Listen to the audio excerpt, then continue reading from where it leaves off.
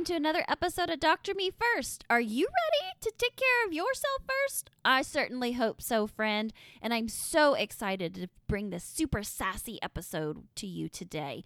It's with my DO sister, Dr. Nicole Washington, and we are talking about how the system is designed for female physicians to fail. Mic drop. I think it's going to be one of the most powerful conversations that I've had. Dr. Washington is doing just phenomenal work in mental health for female physicians. And let me tell you, we need her in our corner. So listen to this conversation and stick around afterwards for my kick of encouragement. Okay, here we go.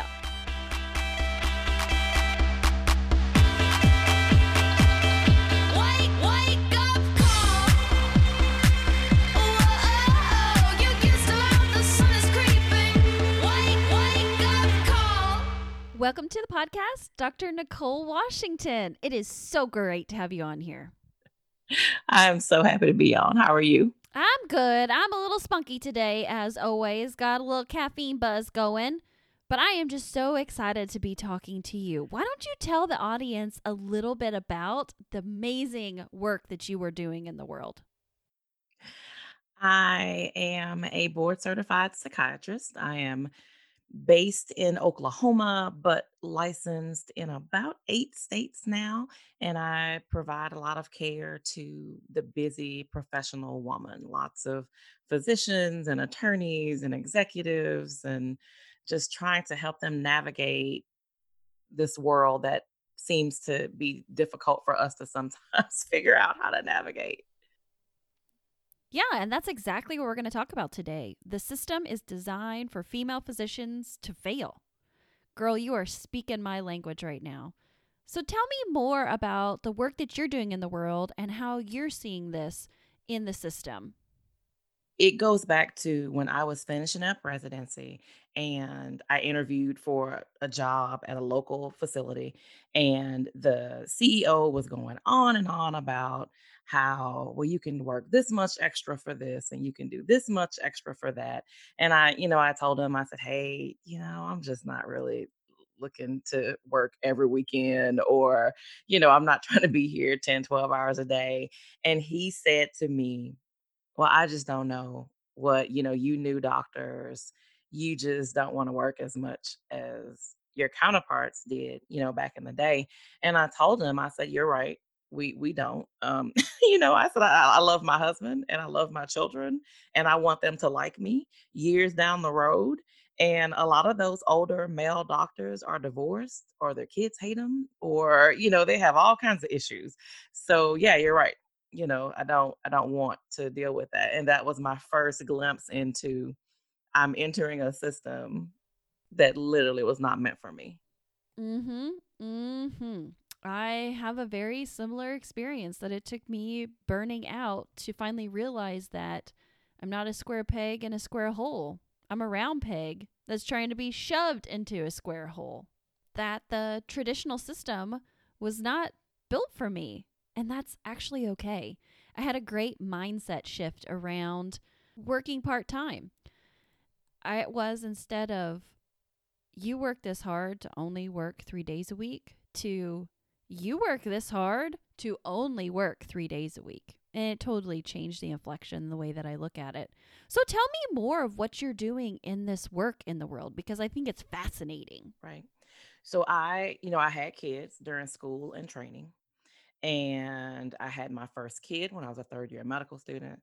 That's my second kid when I was a third year resident. And so here I am, this third year resident. I have this baby, my son was born prematurely. So there was all of that stress and drama. And then I carry my daughter to term. She's due, we're going to do a C-section on January 13th, but I'm on inpatient service in January, right? So I end up being on call every other night for the first 12 days of the month. So as not to inconvenience my male counterparts who were on service, right? Because none of us as women in medicine want to be that woman, right? We don't want to be that one who, oh, she's pregnant and she's expecting, special treatment, or, oh, here we go. So I took call. I gave birth to her on a Friday. I had some complications, ended up back in the hospital on Monday. The next Friday, I had a pacemaker put in. And then and then 2 weeks after that, I was back in academic afternoon and in my half day a week continuity clinic. And I was a mess. So I have this condition where I found out that mostly in my sleep, my heart would stop beating for random periods of time, 6 seconds, 9 seconds, long enough to be concerned to see it on a rhythm strip, right? And so I was a nervous wreck. I was having panic attacks. So you throw in all the, stress of I'm a new mom with this new baby. My hormones are all over the place. I was an anxious, nervous wreck because all of a sudden I had a pacemaker and I wasn't even 30. And here I was dealing with all of this. Oh my God, I'm going to die. And I was having horrible panic attacks all the time. And I felt like I had nowhere to turn, like nowhere. I had nowhere to go. And as a psychiatrist, I think I know most physicians and most, if you're a recognizable figure in your community or you have the ability to be a recognizable figure, seeking treatment can be kind of scary, right? Are they going to see you? What are they going to say? What are they going to think? As a psychiatrist, I felt like it was 10 times worse, right? Because the ones I knew that were really good, I knew them in some capacity, so I couldn't go to them. There were some that I thought, well, I'd never go to them. And then there's still all the, oh my gosh, what am I supposed to do? So I dealt with it on my own, alone. Luckily, I have the tools to deal with it alone. I kind of CBT'd myself, and I was actually able to move through that really really horrible time in my career. But over the course of my career, I always thought about that. Like, what do we do? Like, what does the doctor do when you are struggling? Like, who are we supposed to go see? Stigma is real. And if you're a pediatrician and you're seeing in a psychiatrist office by one of the parents of one of your kiddos, it's very likely that person's going to go, oh, I wonder why Dr. So and so is here. Forget that they're there. They don't want their kid's doctor being there, and that in and of itself just really stops us from going out and seeking the help we need. So after being in practice for several years and working in different environments, I decided to do something about it. I got a master's in public health, and we know about all the numbers with the increase in physician suicides. And I just kept thinking, what about those of us though who are just out here suffering though, and not, what about those of us who are suffering but did not get to that point where they completed, right? What about the doctors out there who are having the thoughts every day and trying to take care of patients and trying to, manage life? And what about those people? So I started a practice and didn't look back. I left an employed position because, again, those settings sometimes tend not to be built for us. And I take care of mostly docs and people who are recognizable in their communities who want a little bit more anonymity. So I do a lot of telepsych and, um, just I work around people's schedules, right? Because, if you're a busy mom, trying to leave in the middle of the day to drive across town, to go to an appointment, to drive back, to manage kids, that can be tough. I've seen surgeons at 6 a.m. before they go into the hospital. I've seen people at 8 o'clock at night because that was what was most convenient for them. So I've tried to build a model that really, really speaks to like the female physician who is really struggling. Right. Because she's the one that absolutely needs the message and the psychotherapy work that you're Right, doing. right. When did you transition to this practice? I completed training in '07, and for about, I did academics for a while, and that was great. It gave me a certain lifestyle. That was fantastic. I worked in a community mental health setting for a while, but it was 2 years ago that I transitioned full time into this world. So about 2 years ago, I finally decided, I was in a position where I thought, I don't want to do this forever. I want my schedule to be mine. My kids were getting older, and I wanted to be able to be there for those last couple years of my son being in high school. I wanted to be there in a way that I had not been there previously. And so this has for the past couple years given me the opportunity to kind of, call my own call my own shots. Yeah. And to really, what I hear you saying is that you can meet people at a pain point that you thoroughly understand and have the God given gifts to take care of. Yes, and I find that sometimes just saying to another female doc, just saying same, when they are pouring it out and just, all these feelings, and I just go, yeah, I felt that before. Even that, I've had people tell me, even just hearing you say that you dealt with that before took a load off, because we just do not in medicine talk about that kind of stuff. We just don't. Yeah. I mean, look at some of the studies that are coming out specifically around female physicians. And I think one of them was specifically talking about suicidal ideation. Nowhere else in medical research have female physicians felt safe enough to even crack open their heads and talk about what's going Mhm, on. mhm. And we have you have bad outcomes, you have just the stresses of being a mom and a wife and a partner and a, daughter and you have all those, and you're still trying to figure out how to take care of everybody, and sometimes you fall to the wayside, and we just don't talk about the mental health effect of that because we are worried about what our male colleagues will think, or how they will treat us, because some of them will treat you.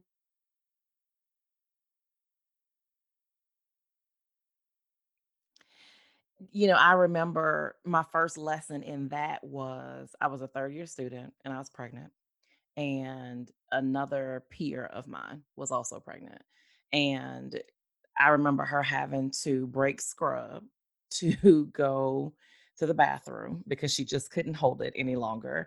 And the way that she was talked about by the other medical students, by the male residents, heck, the way that those male residents, even the male residents and attendings, talked about other female attendings who had previously been pregnant while, being an attending, and how they talked about, her for having to use a chair in surgery because she was pregnant. And, those kind of things just really, really hit me that, man, this is not going to be an easy road. And, as a third year student just starting out, you kind of think, oh, this is going to be great. This is fantastic. And then, I found myself, wearing Depends in surgeries because I didn't want to be that student, right? I was pregnant. And so I was thinking, heck no, I'm not, I'm not breaking scrub for any reason. Because you learn those lessons early on. Yeah, definitely. That's what I like to call the hidden curriculum. Hmm. The rules, the unwritten rules, right? Yeah, exactly. So give me your thoughts and your perspective. Do you see the system changing specifically for female physicians to be more sustainable for us? I think so. I think we are so much more vocal, even here in the past, year or two. I think I've seen a significant increase in a huge increase actually in people at least talking about it. I think with a lot of the public attention, and especially now with the pandemic and everybody's talking about mental health, this may be what it took for us to finally be okay talking about it. So many physicians, male, female, across specialties, are going to have a lot of psychological stress related to this pandemic, and this may be what opens that door a little bit for us to start talking about it more. I do think also that we're in a position now where people are starting to realize that our culture is messed up and our environments are messed up, and that there's no amount of spa days or pedicures that is going to undo the system that we've been trying to function in. Preach, girl. Take me to church. I love it. So, my next thing is, too, then, for I know that there are people out there with hurting hearts who are listening to this right now who need to talk to you. How do they start this relationship? And how does it work on your end if there's any psychiatrists who are thinking about this as well? Typically, when somebody reaches out, my initial my initial questioning is what state are you living in so I can make sure that I'm licensed in that state. If I am not, I work pretty hard to try to find somebody who is licensed in that state that is capable of seeing that person because I don't ever want to just leave it at, well, I can't help you and I'm sorry.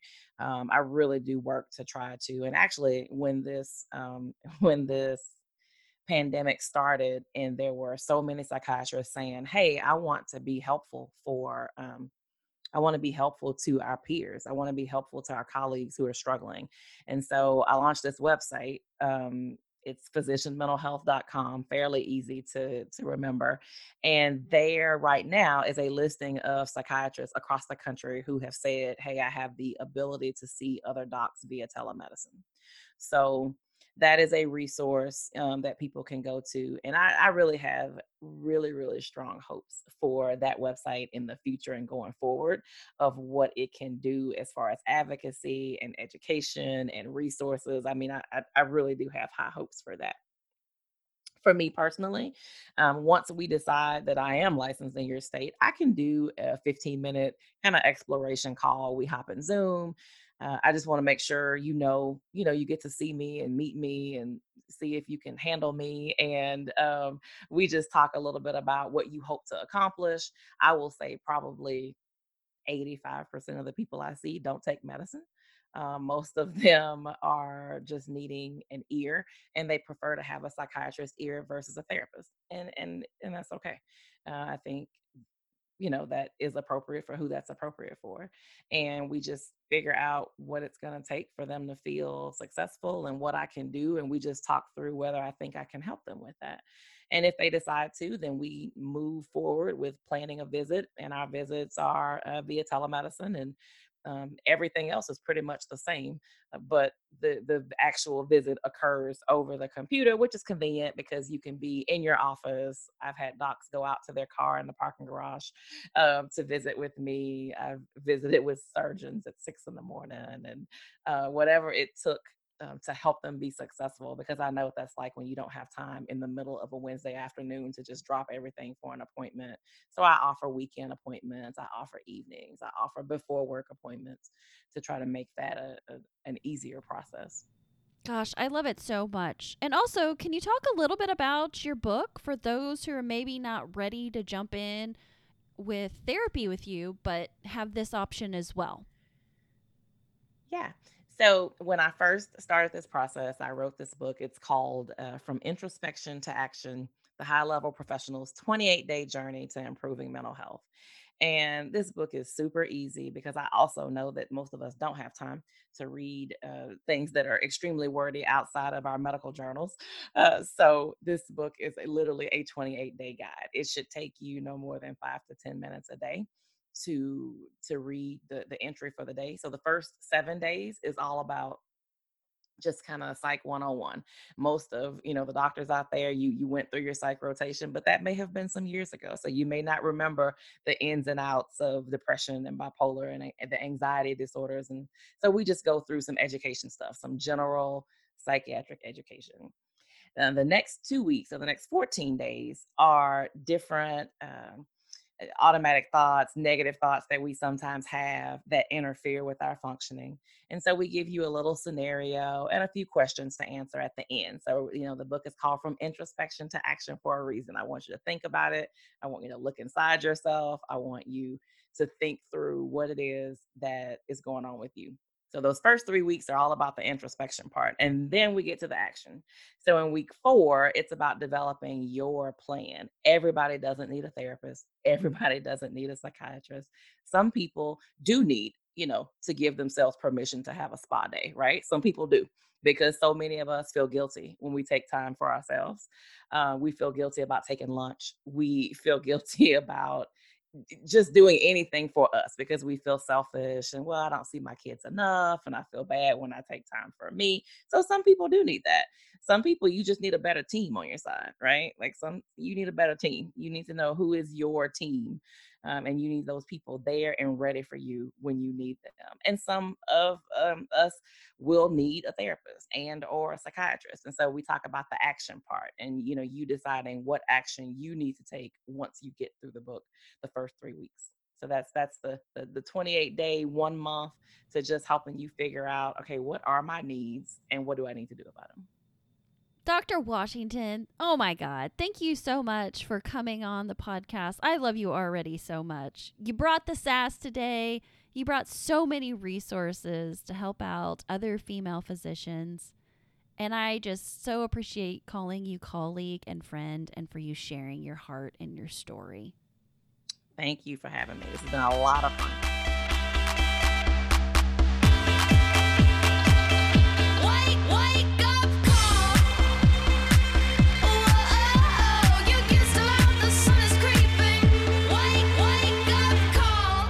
Dr. Washington, for coming on the podcast, for sharing your truth, and for helping other female physicians as well. You are my soul sister, my DO sister, and I just want to shout what you are doing to the rooftops so that we all can be better together, that we could start making square holes into round holes for round pegs like me.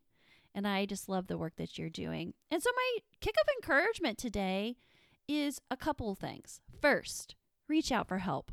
As you can see, I keep pouring out more and more resources how you can doctor yourself first. And Dr. Nicole Washington is definitely one of those. And if she can't help you, then look at the website at physicianmentalhealth.com or talk with her and see if there's somebody in your state who you can talk with. If therapy is not what you're thinking, but coaching, come on over, hang out with me at the Physician Coaching Alliance. There's about 30 plus of us physician coaches hanging out there, and we would love to have conversations with you and to help you move forward in your best life, and also to help you find your fit. Yes, traditional medicine is not always friendly to female physicians, but there are a lot of other places that absolutely are, and I want to just encourage you, embolden you, inspire you to seek those out. No more life-sucking work. I want you to be on fire. I want to have work that's sustainable for you and that you find joy in. And that is absolutely possible. And then the second thing that I want to mention, besides getting help, is getting community. I can't say it enough. Community is so important in your life. To have people who are around you, who can help hold you up through hard times, you'll be the support to them as well. And having a collective voice is so powerful. So find your community. If you don't have one, consider coming into the Patreon group for Dr. Me First. We're forming our own little small community. Let it be small but mighty, people.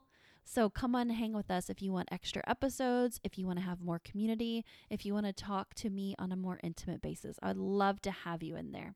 And also, as always, remember, your life, your calling, your pulse matters. Bye, friend.